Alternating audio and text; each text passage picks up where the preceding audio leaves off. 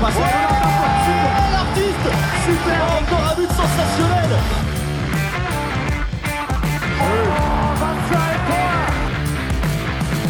That's a brilliant bit of follow-up play by Mahe. Oh my goodness me, what a shot. Sagosen setter det hen! Han setter den! De i semifinale igjen! Hello everyone and welcome to part one of the Uninformed Handball Hour's gigantic EHF Euro 2022 preview. Now, before we go into the actual preview itself, which was streamed on Monday evening on the Home of Handball's Twitch channel, just a quick disclaimer, I guess you could call it, because unfortunately our colleagues in Budapest who were running the stream had some pretty dire connection on the internet, particularly in the first half of it. So what we've done is we've broken up the stream into three parts. We've taken the best of what we had and, we lost some bits, but, it wasn't that bad after all. So, for example, Dragan Gajic, we hear half of what he says, but we thought in the end the best thing to do would be to patch it up as best we can and give you a decent audio output in the end, which is an important thing for a podcast. So this is part one where we look over groups A and B. Then on Wednesday we'll have C and D, then E and F in the third part. Enjoy and catch you on the other side.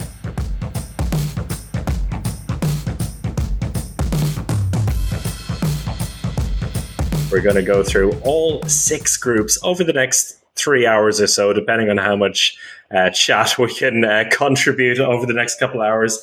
And we've got a bunch of guests coming up as well, which we'll go over shortly. But I think first, for those of you who are not Uninformed Handball Hour fans, we can introduce ourselves. I'm Chris O'Reilly. We've got Brian Campion over to my right. Hello, Chris. Good to be here. Very excited about the Euro now. You look really excited. Looks and sounds very excited. I think I'm a bit more excited than Brian. I'm excited to go through each group. Can you give us a bit of an insight, Brian? Why the nerves here? Is it because you're going to Bratislava? Yeah, I have an early start tomorrow morning off to Bratislava, so I still haven't done my packing for the Euro, so I'm a little bit nervous about getting it all done in time. Good stuff. Now, as I promised, we're going to have a bunch of big guests coming up over the next couple of hours as we go through each of the groups. And I've got my cheat sheet in front of me here. Coming up, we have Dragan Gajic, we have Marcio Menino, we have Dragan Djukic, Zika Bogdanovic, Konrad Vilchinski, Ole Erovic, and Nedzad Smailagic coming up over the next 3 hours. And but first, one of the main reasons why we're here is because we're going to try to predict every single game from the preliminary round. Yeah, it sounds mad. And as we went through it, we realized that it's a very, very difficult task. And so the reason we're doing that, though, is because we're going to invite you, the fans, to take part in a prediction competition with us on the Home of Handball app. So everyone, head on over to the Home of Handball app if you have it. If you don't have it, make sure to download it on your phones, available pretty much everywhere. Download that and take a look at the prediction game app. We're going to have our own private competition as well for the Uninformed Handball Hour. There's been some talk about the three of us also having some kind of bet going on for the loser of it. Maybe we'll have to talk about that later. Any suggestions for what the loser has to do? Some kind of forfeit in the chat. You're welcome to do that. And we also have a big giveaway today on the show, where what we want you to do is to predict your champions for the EHF Euro 2022. Just put it in the name of the team that you believe will be the champions. And at the end of the show, we're going to choose one of you to get a signed jersey from that team. So something big to take part in live over the next few hours. But before we go into our first guest, we can talk a little bit about the championship itself and maybe see what we're all looking forward to most. And Alex, you said you were hyped already for this championship. What are you so excited about? Well, let me just start with maybe going into the predictions. So we sat down and wrote the scores for every single game of the preliminary round. And I don't know about you guys, but my view on the championship changed when I was looking game by game. So I was like, okay, these are the top 3 teams, top 2 teams in this group. These will come out real easily. And then I started going through one by one, and suddenly a team kind of drops out of my top three. It drops down, which really proves how tight each game is. And I think that's what's exciting. I think it's one of the most open championships we have seen in a long time, except for maybe one really big favorite. Big favorite. You have to consider as well all of the injuries and the uncertainty that a lot of squads have coming into it, which we're going to go into detail as we go through the groups, because a lot of the squads, nobody really knows what the final squad is going to be. And that throws in a whole new spanner in the works, particularly when you're trying to predict things early on. How about you, Brian? Yeah, I think it's really, really difficult. I think for me, going into it, it looks like that Denmark were the strongest in the run-in. But from experience and going to these events for a few years now, it's very, very dangerous to get sucked in by those friendly results or friendly tournament results, because once the Euro starts, we know that anything can happen. So Denmark looking good so far. And after that, I think it's very, very open. Yeah, and I looked back at our predictions for Euro 2020, where we tried to predict a top three, and each one of us had Norway as the gold medalist, as a clear favorite, which maybe gives a bit of insight into our capabilities as predictors, but also just tells you that, the pre-tournament favorite isn't all set. Yeah, absolutely. It looks like we have our first guest who's almost ready to join us, and that's going to be Dragan Gajic. We'll speak a little bit more about him and with him shortly. But before we go into that, let's have a look at Group A. And Alex, you're the man who's going to lead us through the journey of Group A. Group A has the team that we just talked about, the big favourites, Denmark. And beside them, we have Slovenia, North Macedonia, and Montenegro, who may be a little bit of the outsiders in here. We will focus the next little bit of a chat on the Slovenian team. We'll have Dragan Gajic joining us for that.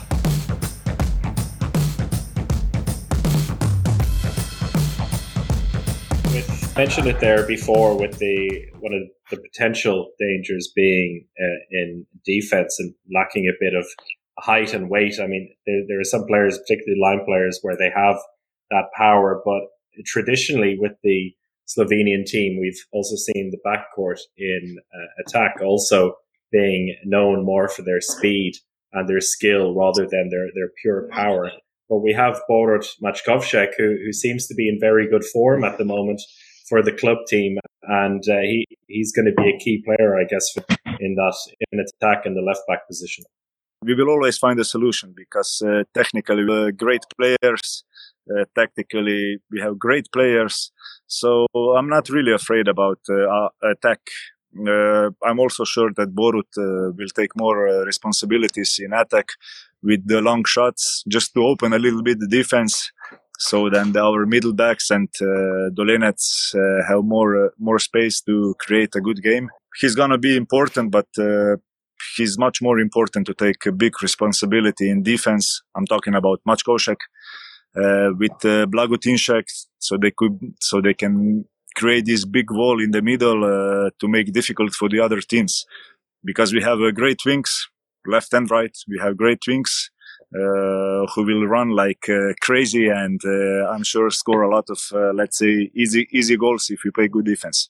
And looking at the group, so obviously there's Denmark in there, which is going to be a huge challenge. But first looking at the other two teams, so between North Macedonia and Montenegro, do you see one of those teams really pushing Slovenia in the preliminary round? I think both of them.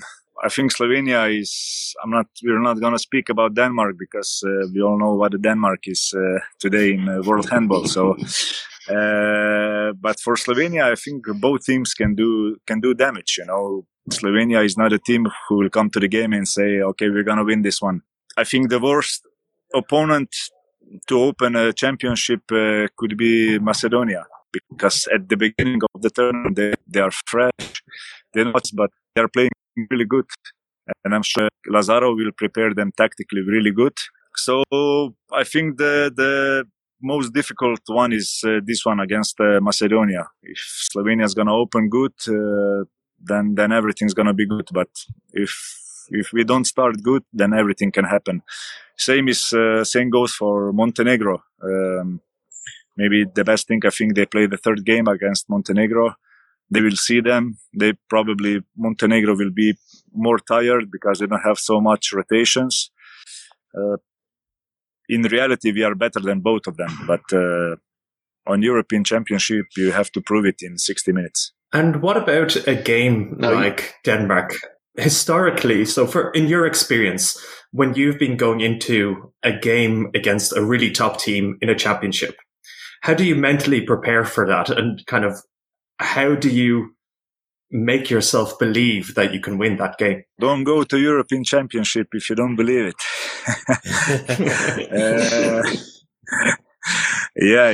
But it's true, you know.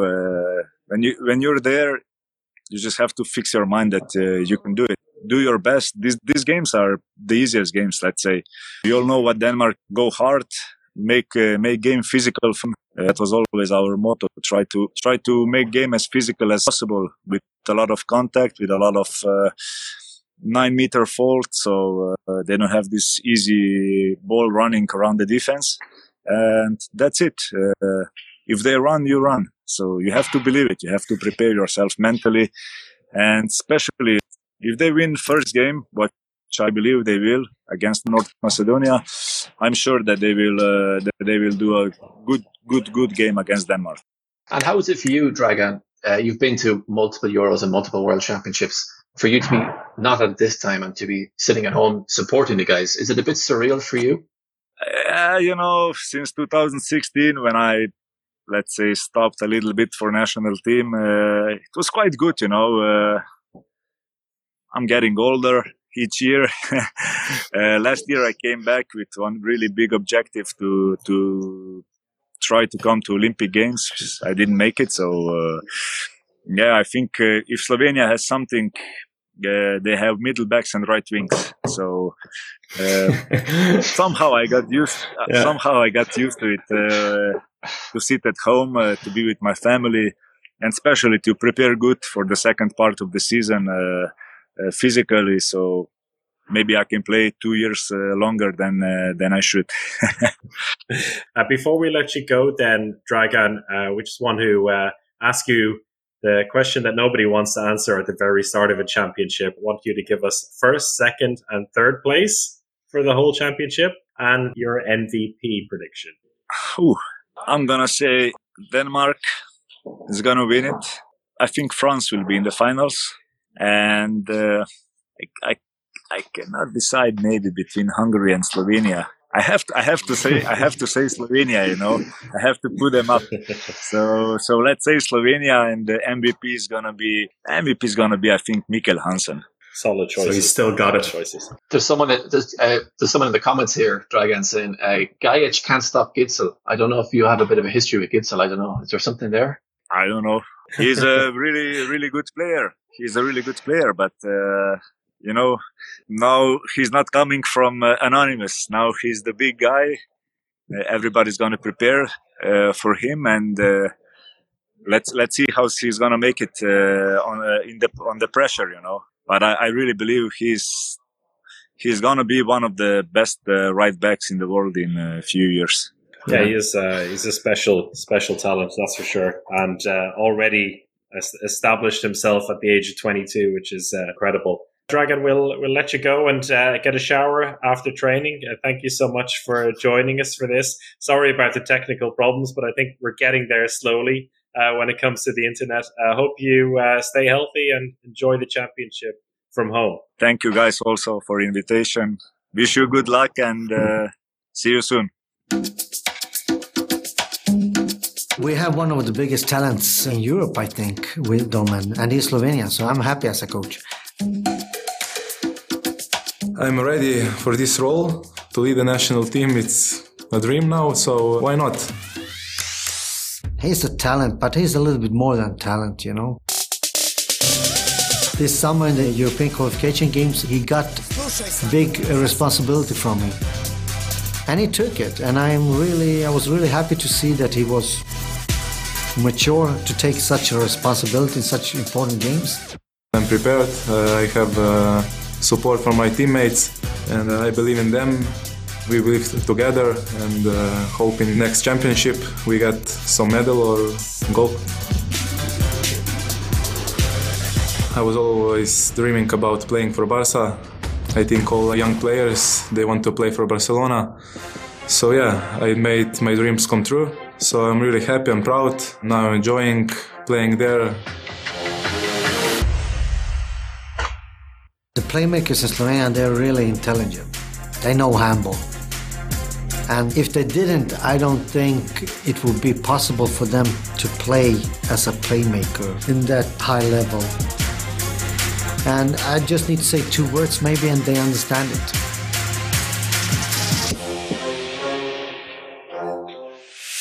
Yeah, the new generation is coming now. We mixed a little bit our squad. We are looking in the future, so I think and I hope in a few years we can achieve some big results. We have some experienced player, so why not?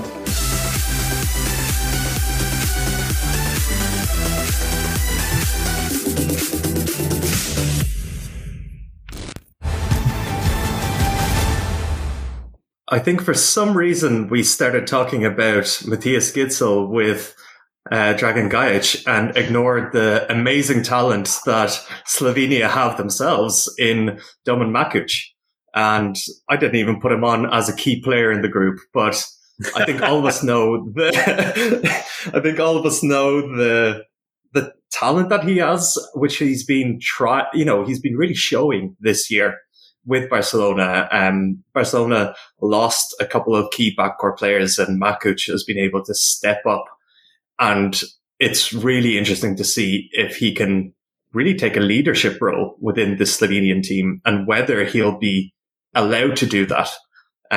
Seeing as, Slovenia are a team of playmakers and displacing Dejan Bombac is a feat in itself. So do you think Makuc is going to have a key performance in this championship? This season with Barca, he's been given an opportunity that I think he didn't expect himself through injury to take on a role. Definitely given him the tools and the experience of doing that at a major championship.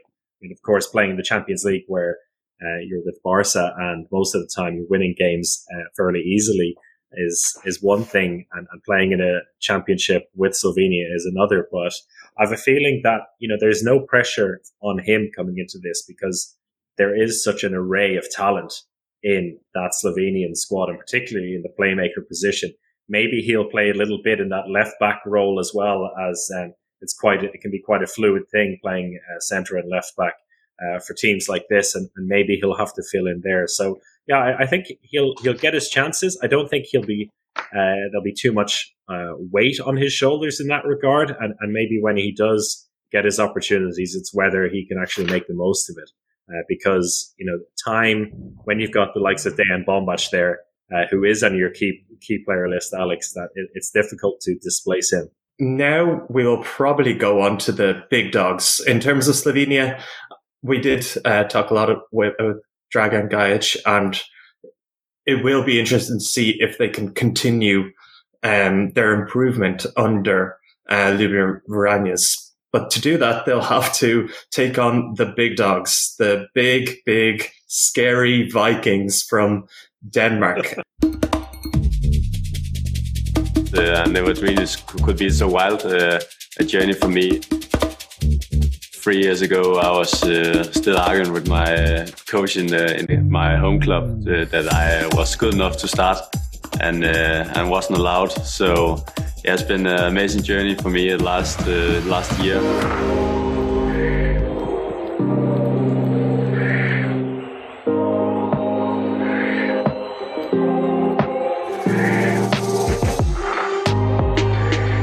Before I took to the World Championship in Egypt, I was just a little unknown guy in Denmark who just could live my own life. And after 14 days in Egypt, my life turned a little bit. And when I stepped out of the plane in Copenhagen, it was a new life, which I was not prepared for, and it mentally broke me down. It's also tough to tell about your problems in a little bit macho world, like handball and football is. When people comes to me and said that I have the same, or I have seeked help because of you, because you did it, and it makes me a little bit proud of myself.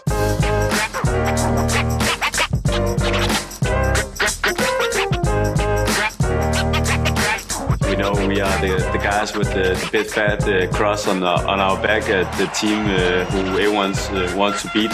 So we know there is a lot of pressure on us, but for us it's just still handball.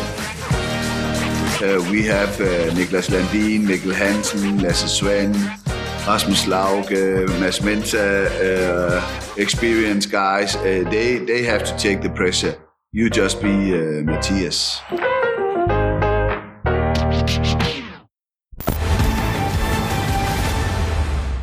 Yeah, what an absolutely incredible story that Matthias Gidsel has been on the last year or so. I mean, he said it himself. He went from a nobody to almost being a household name in handball.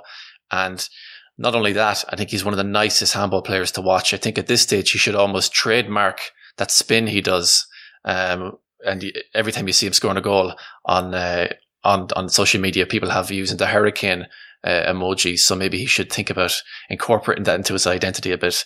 But Alex, you're probably our in-house Denmark specialist. And I said it at the top of the hour that they probably look the best in the friendlies coming into the Euro. Can that be a bit of a curse sometimes to some teams? I think looking at the friendlies is probably not the way to go, especially with the kind of disrupted preparation that each team has had. So even that game between Denmark and Norway, where Denmark really blew Norway out of the water, it was 35-25. It looked like they made one of the best teams in Europe look like chumps. But I just wouldn't look at that game yet. In this tournament, Denmark will have to face tough game after tough game after tough game. But I think they can win it all. Absolutely easily, they can win it all. And I was trying to think of a weakness with this team. And for years, we used to say that, their right back position was a little bit weak.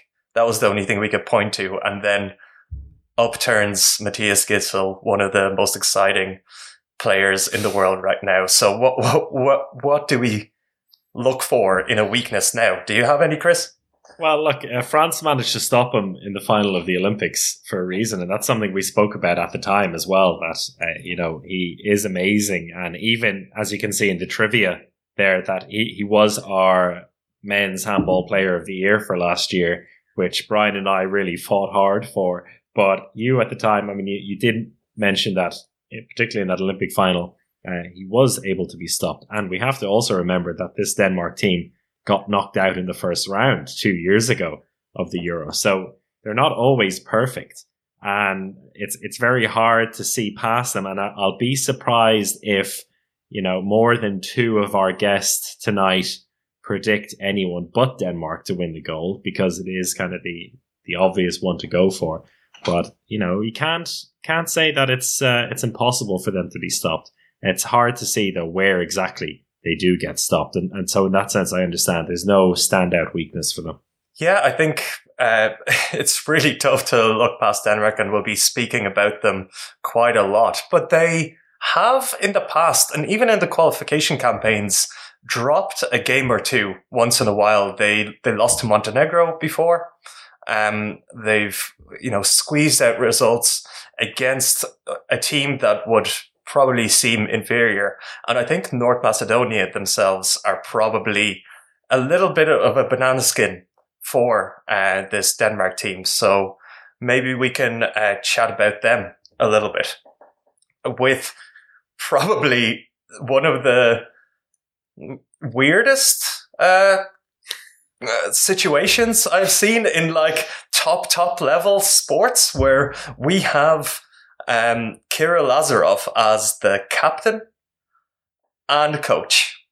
So how much do you think that, Brian, how much do you think he's going to actually play in this tournament, or do you think he'll take on the coaching role more? It's very hard to know, because I think we don't really see that often in handball. So this is like a little bit of an experiment, I think, by the Macedonian Handball Federation. And it's going to be interesting to see if it's going to be movie-like, where he's at the start of the game, he's wearing his full tracksuit. And then if they're losing, you see him rip off the tracksuit and go on and do his classic Lazarov stuff. So it is kind of in itself quite epic that he's doing this. He took this on because even doing timeouts when you're playing, I think it's quite a difficult thing to organize. But yeah, like they have one thing which Lazarov has done is he tried to put a focus on the younger players coming through, because I think Macedonia over the last few years were getting stuck a little bit in a rut.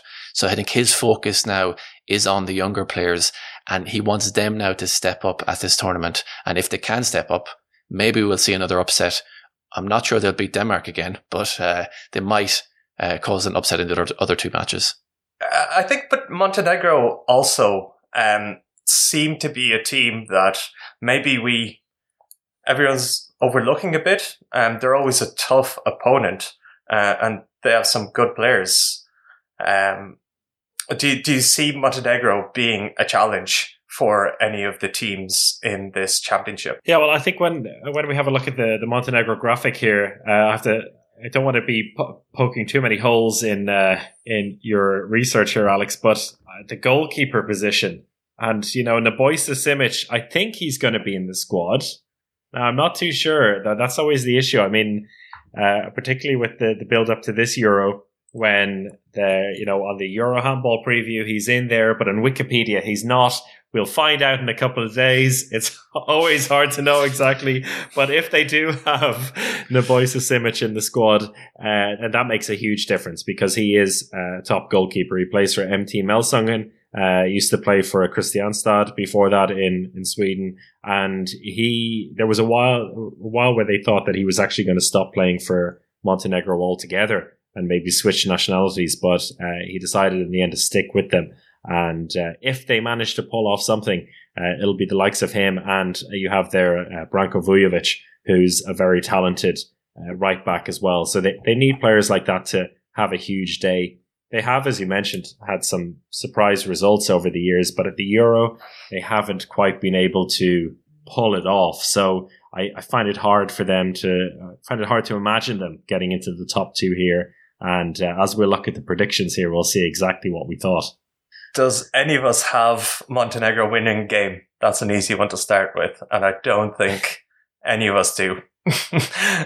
No, we don't, unfortunately. But I have them, being fairly close.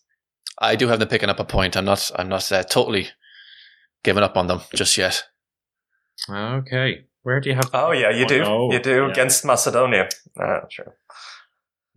But I think the game that you also have a second draw, Brian, and that is Slovenia to take a point away from Denmark. Why is that? This was a hot take. I wanted a hot take in there, and this is how much I think that Denmark are ahead of everybody else. This is as hot as it gets, that I think they might draw a game and might be their only chink in the armor for the whole tournament. But I think Slovenia getting them in the preliminary round, Slovenia like to cause upsets. I think they play very fast. I could see them, roughing out, as Gajic said in the interview, roughing up Denmark a little bit and maybe squeezing out a draw against them when maybe Denmark aren't flying on all cylinders. So let's see. Yeah, it's one thing I didn't go into when we discussed Slovenia, and it may be a bit of a secret weapon for them throughout the tournament, and that is their 5-1 defense with Blaž Janš in that roaming position in the front.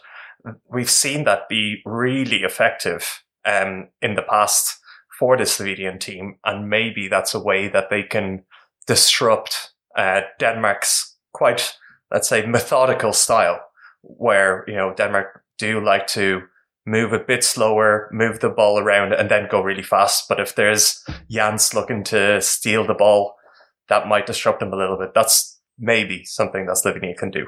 It's hard to see it though, isn't it? I mean, at the end of the day, Brian has gone big here with this draw between Slovenia and Denmark, and I've got to give you credit there also for putting your bonus ball on it as well, which is really setting you up. And for those of you who are going to join us and compete against us in the prediction league, you can see the blue balls beside the scores. They're games that we've put our bonus balls on. You have 5 of them in this round, which will give you extra points if you get it right. So Brian is really going all out here, hoping for a draw between Slovenia and Denmark. There's someone in the chat here that's calling out Alex, saying, Alex, you've predicted Macedonia to beat Denmark 37-28. I think maybe something went a little bit wrong there, Alex. You've been being Denmark's biggest fanboy ever. You can maybe tell us what happened there. All I'm saying is Kirill Lazarov, it's going to be his last ever game for Macedonia. They're going to be about to be knocked down. He's going to come on, score 20 goals, take off that beautiful left arm of his, leave it on the court, and walk off into the sunset. Or more realistically, that was a bit of a mistake, and I see Denmark destroying Macedonia. Well, he's going to do a Kobe Bryant on it. Last game, just give him the ball over and over again. Yeah, I would put money on Kirill Lazarov playing 60 minutes in that last game just to run off into the sunset. Time will tell. Time will tell. I think it's time to move on from Group A because we're just a little bit behind time now, which is not bad going considering the dodgy technical start we had. But we'll try and catch up now as we go on to Group B. And Alex, this is one that you're taking the lead with again. Maybe you can introduce it before we go into the first video. Yeah, definitely. I think this is a group that's going to have a lot of interest, primarily because we have one of the hosts, Hungary, being, really hyped up by the handball community. We've been seeing a few predictions come through, or through Twitter, Instagram.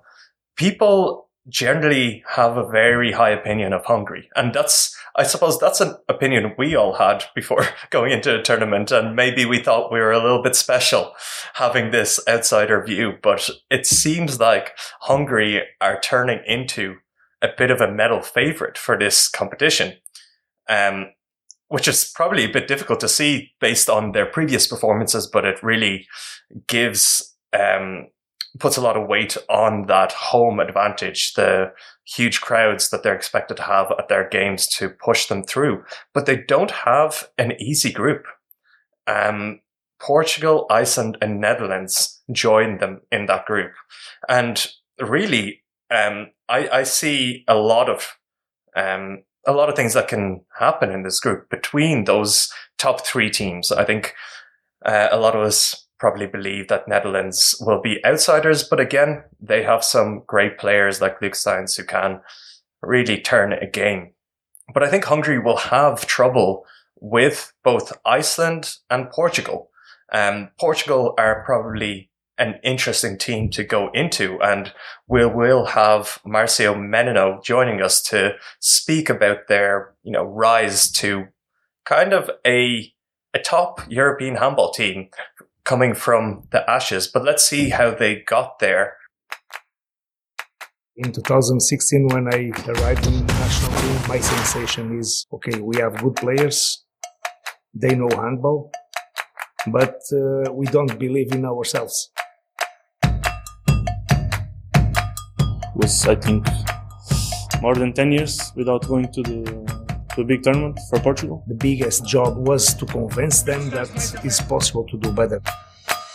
My mother was a player, and after player, she was a coach. With 15, I was playing Champions League, so for me it was amazing. I am a playmaker and I need to lead them, and they also help me, so we are a group. When we beat France, this first game in Euro, it was fantastic. It was the first Euro for almost, I think, everyone of the team. We have this skill group because we have Norway and France and us, and also Bosnia. We beat France, and when we win this game, we start to think that we can beat every team. It was really, I think, the day when we changed the ship.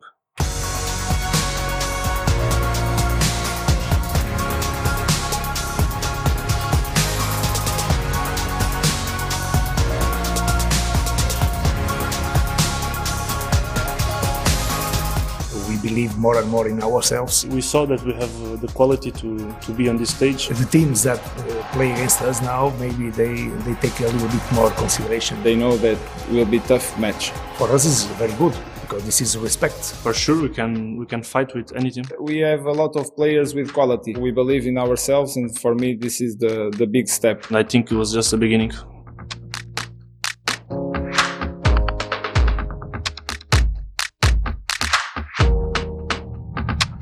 It's a big motivation, thinking about him, the great things that he did for us, not just sportive, but like a friend. He will be always with us, but we must continue.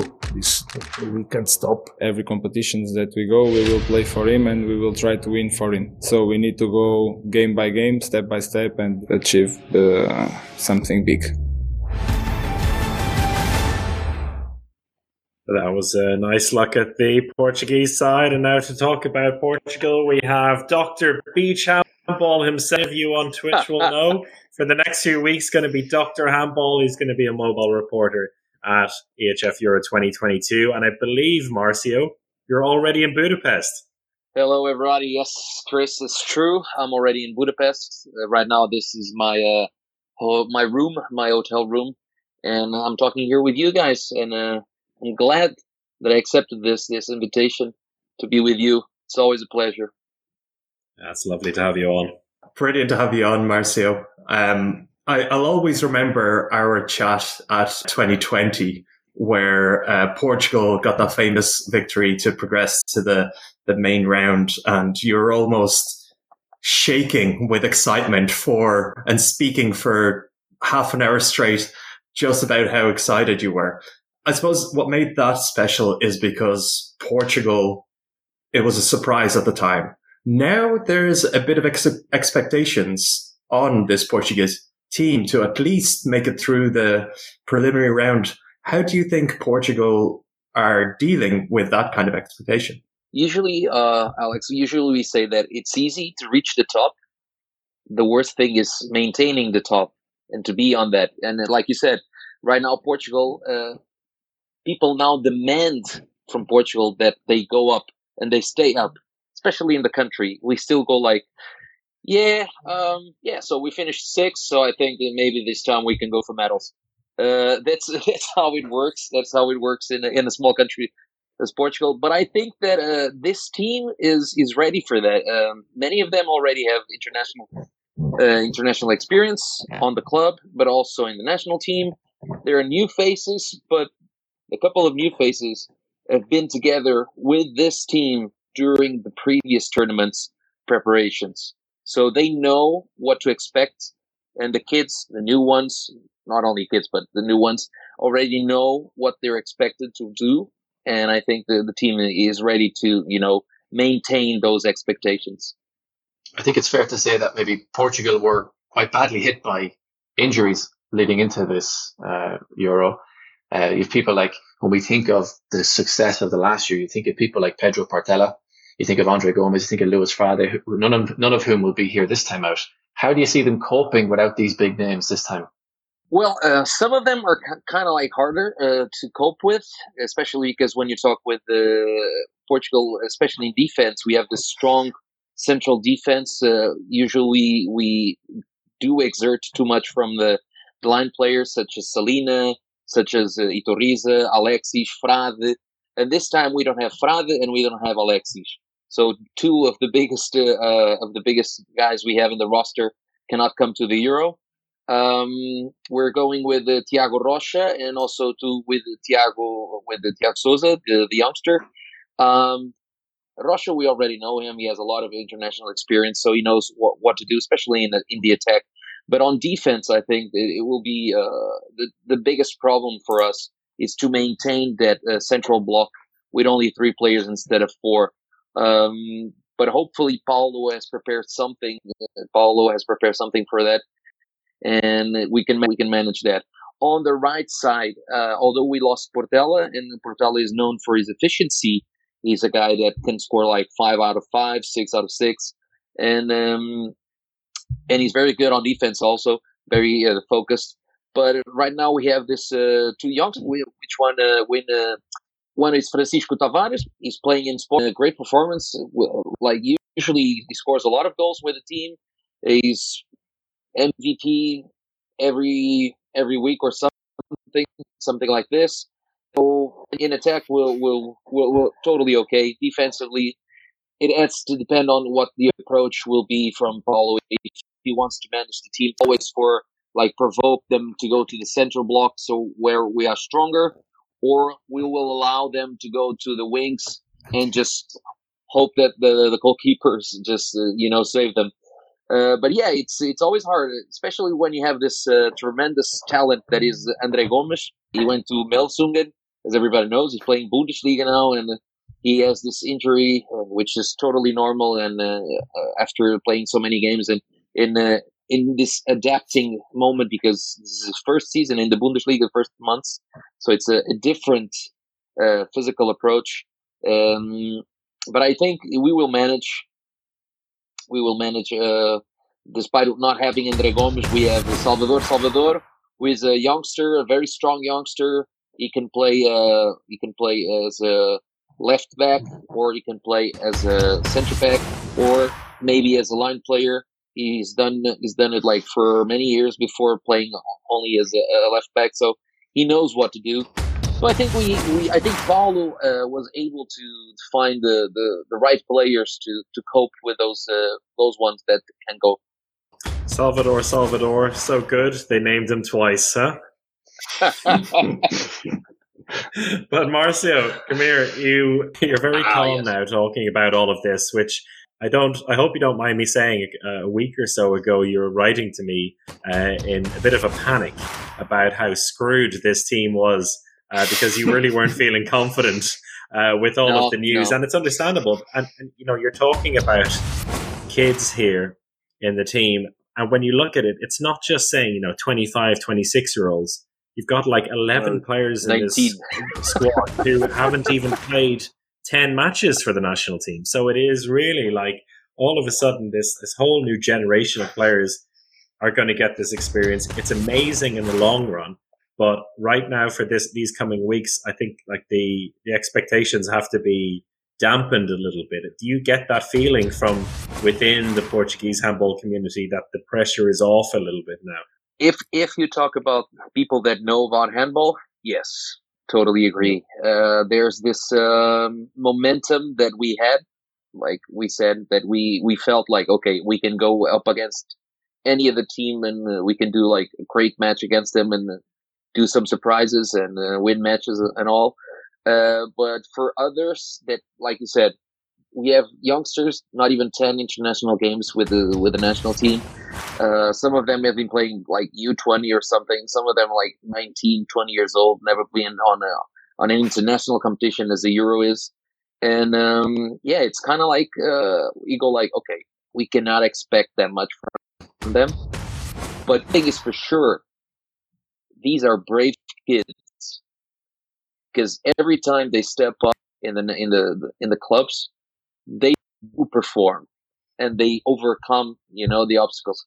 So I think that maybe in the beginning they'll need some guidance, some experience from the veterans, saying, "Okay, guys, chill. They're not bigger than you guys. They may seem bigger, but they're not bigger than you guys. So you can do this." I think they'll need a little bit of guts on that, those approach, especially on the attack. Because defense, it's, you know what it is. Everybody just wants to beat someone, but on the attack, you don't want to get beat. You don't want to go there and just get smashed, because you can get badly injured if you hit hard. But I think these kids are. I think this would not be the best tournament for them.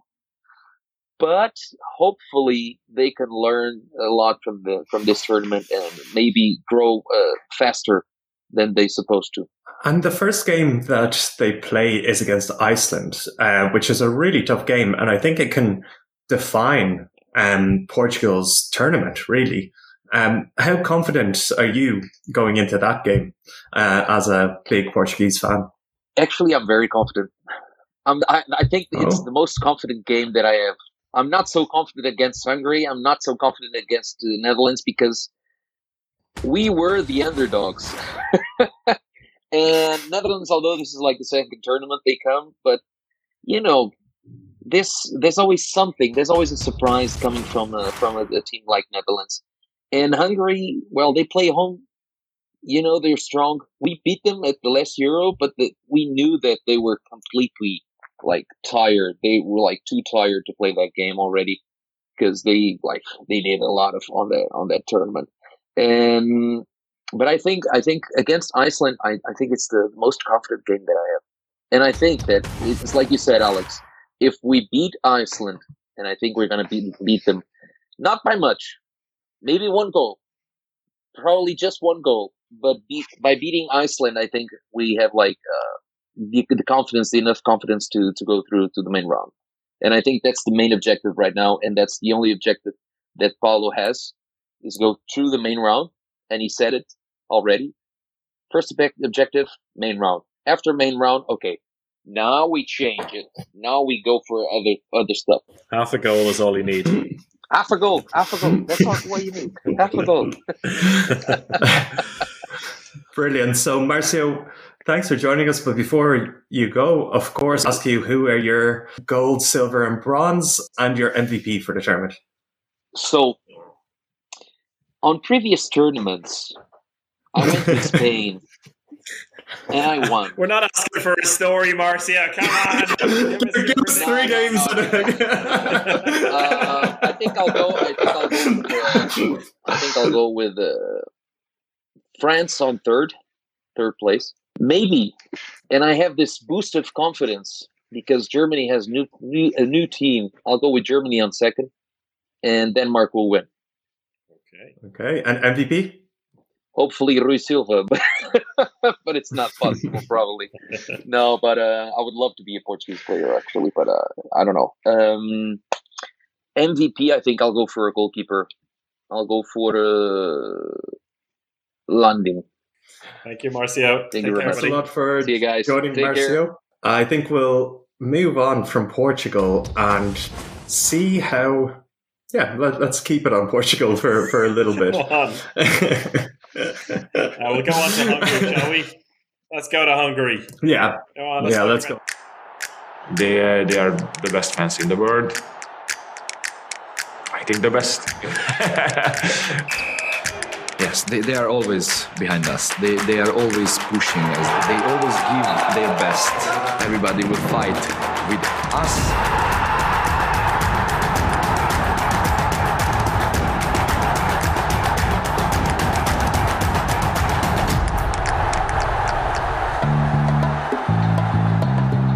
We will have pressure a lot, and if we can play with this pressure and it can help us, then we can step one more up.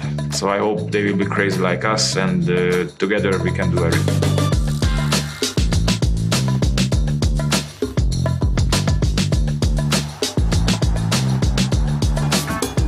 In front of 20,000 people, it will be hard for me too, after I don't know how many matches, but for them, for the young guys, it will be really difficult.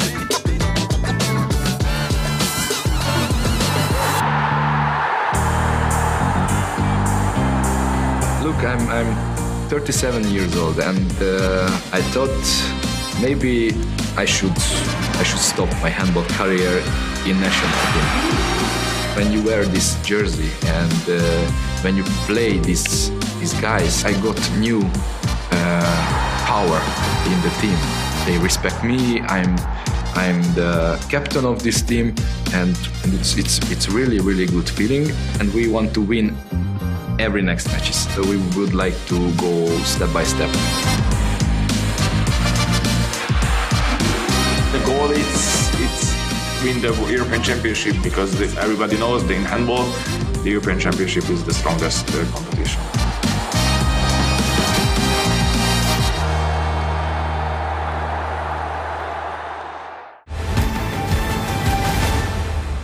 We have crazy fans. We have the hype building for Hungary. We have young players like Dominic Mate, Ben Zibanhidi stepping into their prime at a home championship. Will Hungary do it? And by do it, I mean maybe get a medal. What do you think, Brian? I think if they're ever going to do it, this has to be their year. I mean, but we know from experience that being a host of a Euro does not mean any type of success. Sweden were the only host nation to ever win the Euro, so it doesn't mean anything just because you're hosting it. And this time out for Hungary, it's going to be a lot of extra pressure with all the new stadiums that they've built. They have a very young squad, which I think is probably going to be a good thing for them. The average age of 25. They've started this rebuilding process back in 2019, and now I think it's finally starting to come to fruition. I think those 3 people in that video, if they have special tournaments, so Matti Lakai, Bence Benhidi, and Roland Michler, if they have a special tournament, which we know they can, because we've seen them perform at different stages in their career, unbelievable. If they can do that this time out, I really do think they can win a medal. And they're looking in pretty good shape at the moment. They had a friendly against Bahrain. They had a bit of a hairy first half, but they put that behind them. And I think they could be a really, really dangerous side to be reckoned with this time out. We have crazy fans. We have the hype building for Hungary. We have young players like Dominic Mate, Bence Benhidi stepping into their prime at a home championship. Will Hungary do it? And by do it, I mean maybe get a medal. What do you think, Brian?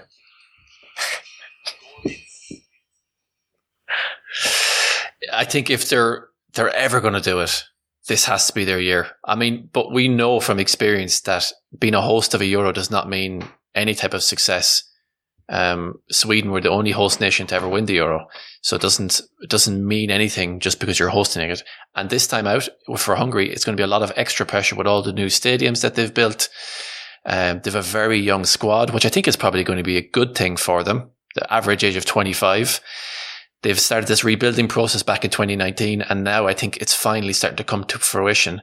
I think those 3 people in that video, if they have special tournaments, so Matti Lakai, Bence Benhidi, and Roland Michler, if they have a special tournament, which we know they can, because we've seen them perform at different stages in their career, unbelievable. If they can do that this time out, I really do think they can win a medal. And they're looking in pretty good shape at the moment. They had a friendly against Bahrain. They had a bit of a hairy first half, but they put that behind them. And I think they could be a really, really dangerous side to be reckoned with this time out. I do see them really making an impact on this tournament. And, you know, there's one thing about being hosts, and then there's another thing about being hosts in Hungary, in massive arenas with ravenous fans. I think we've seen that with Hungarian teams in the Champions League, where they're an absolutely different team at home. And I think this could be the case with Hungary. But at the same time, I can see them being knocked out in the first group stage, because I truly believe that Portugal are a great team and Iceland are really a team to watch out for. Iceland are probably a team that have flown a little bit under the radar, but they have a very strong team and a new superstar coming out of the works in Omar Ingi Magnusson. Do you think he might be the player to kind of ignite this Iceland team and get them past their usual stages? The usual stages being like the mid-table. Is that what you mean? Like main round and then knocked out? Being like, yeah, kind of just, losing really close games against the top teams and being a real nuisance to everyone, but at the end of the day, not being a real contender.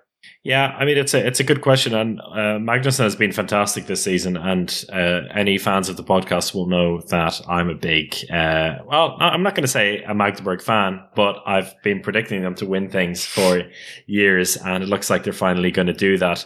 Magnusson has been a huge part of that, actually, funnily enough, alongside Kai Smits at right back, the two of them for this Magdeburg team, Kai Smits, who plays for the Netherlands. And Iceland, when you look at their squad, I mean, you can't take anything for granted, of course, but they do have the likes of Aaron Palmerson, who's finally fit. And it seems like Palmerson is never fit for this team. Is he ever fit at all? That's a question I don't know the answer to. But if you have the likes of Palmerson and Magnusson, who is fully fit, I really like the goalkeepers they have on this team. In particular, Victor Gisli Hallgrimsson, who's playing for GOG. And I think he's a brilliant player. They need the goalkeepers to have a huge tournament. If they can do that, huge games in the first place. If they can do that, they could beat Hungary on their day, as could Portugal. So I get what you mean by that, Alex, but that's not the way I predicted. Again, this is one of those things that happened to me where I was going through game by game, and the group unfolded in a way that maybe I wasn't expecting. And I think we shouldn't ignore the Netherlands as a potential spanner in the works for any of these teams. I think they have the potential to, pull out a performance and at least get a draw against one of the teams. And it's a team that is probably new to the men's side of the handball world, but in their second European Championship, they're probably out to prove a point that they're not just here to compete. But let's see how they got there. We don't have stars in the team. We don't have really big names. We are a small country. That we are really doing it together. This is, I think, the main strength of our team. We have a really ambitious and hungry group. The chemistry is really good. It has been a really fun road the last couple of years.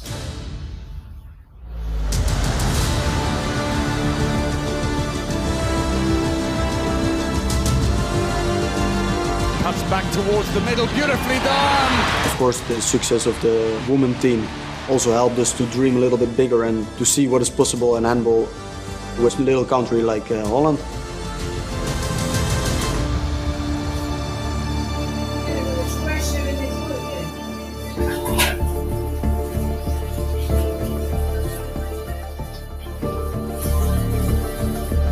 It's unbelievable to think about. This year's a world champion. And that's like a boy's dream. To look her achieving that makes me incredibly proud. To be honest, we're not close to that right now, but you never should stop dreaming. Also, show that we have the confidence, and we also don't need to be in the underdog role all the time. We also have to start trusting ourselves and believing in ourselves. I think it's really typical Dutch to wear an orange jersey, and it's always a big honor to put it on and fight for a victory on the field. Now we've showed a couple of times in the last couple of years that we can beat the big teams. We are better as a team now as we were 2 years ago. Do you hear me? So that's why we, of course, want to make the next step, and that's to reach the next phase in the tournament.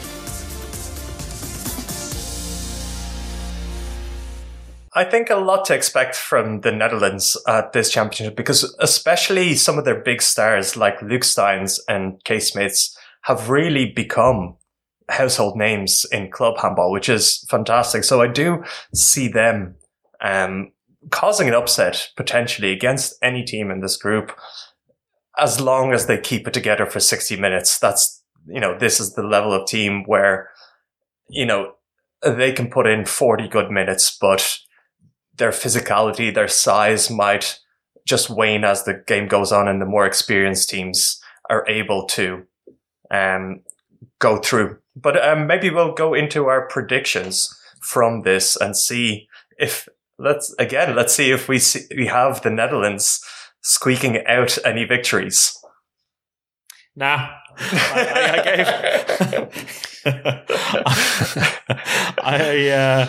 I put them down actually to draw with Portugal in the last game of the group.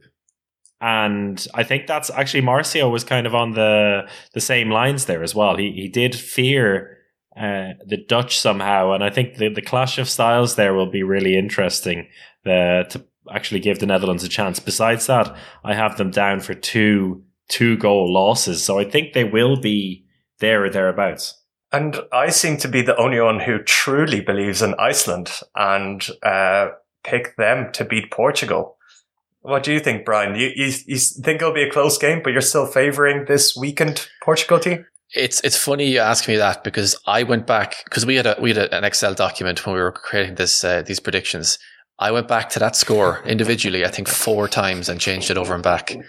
And I kept changing my mind on it. And now looking at it, I'm not so sure anymore. Now I'm back thinking I should be Iceland again. And when Marcio was talking, I was like, no, Portugal, of course. I think Portugal kind of have Iceland's number. They beat them in qualification. We know what they did last time out. But then at the same time, if Aron Pálmarsson is fit, and like Chris said, if he is fit, I don't know. I'm so over and back, but I've made my commitment here to Portugal, so it's Portugal from here on out. I have big hopes for Iceland, and I was very close to making that last game against Hungary go into Iceland's favour, or at least a draw. But I think, the home crowd will get Hungary through. Yeah. Any other big predictions there that you're surprised about, Alex? I think in general, we all predict a very close group, and it will be a group to look out for. But a lot of groups in this competition may be close groups. We all kind of mentioned how Hungary could be in danger here, but at the end, we all see them basically going through with maximum points, I believe. Yeah, and Alex, you have them really close there, but we're keeping faith with this Hungarian team, which I think could be the wise thing to do, at least before the championship starts. We'll go into Group C in just a moment, because I believe we have our guests ready to go. But just a reminder that the reason we're showing you these predictions here and putting our necks on the chopping block, so to speak, is because we want you to do it as well. We want you to download the Home of Handball app and join our prediction league. You can see the Bitly link there at the bottom of the screen. So type that in and get involved with our league, and there'll be chances for you to win some prizes. Also, make sure that you comment your prediction to win the entire championship in the chat here. And there is a signed jersey of the team that you predict to win to be given out at the end of the show.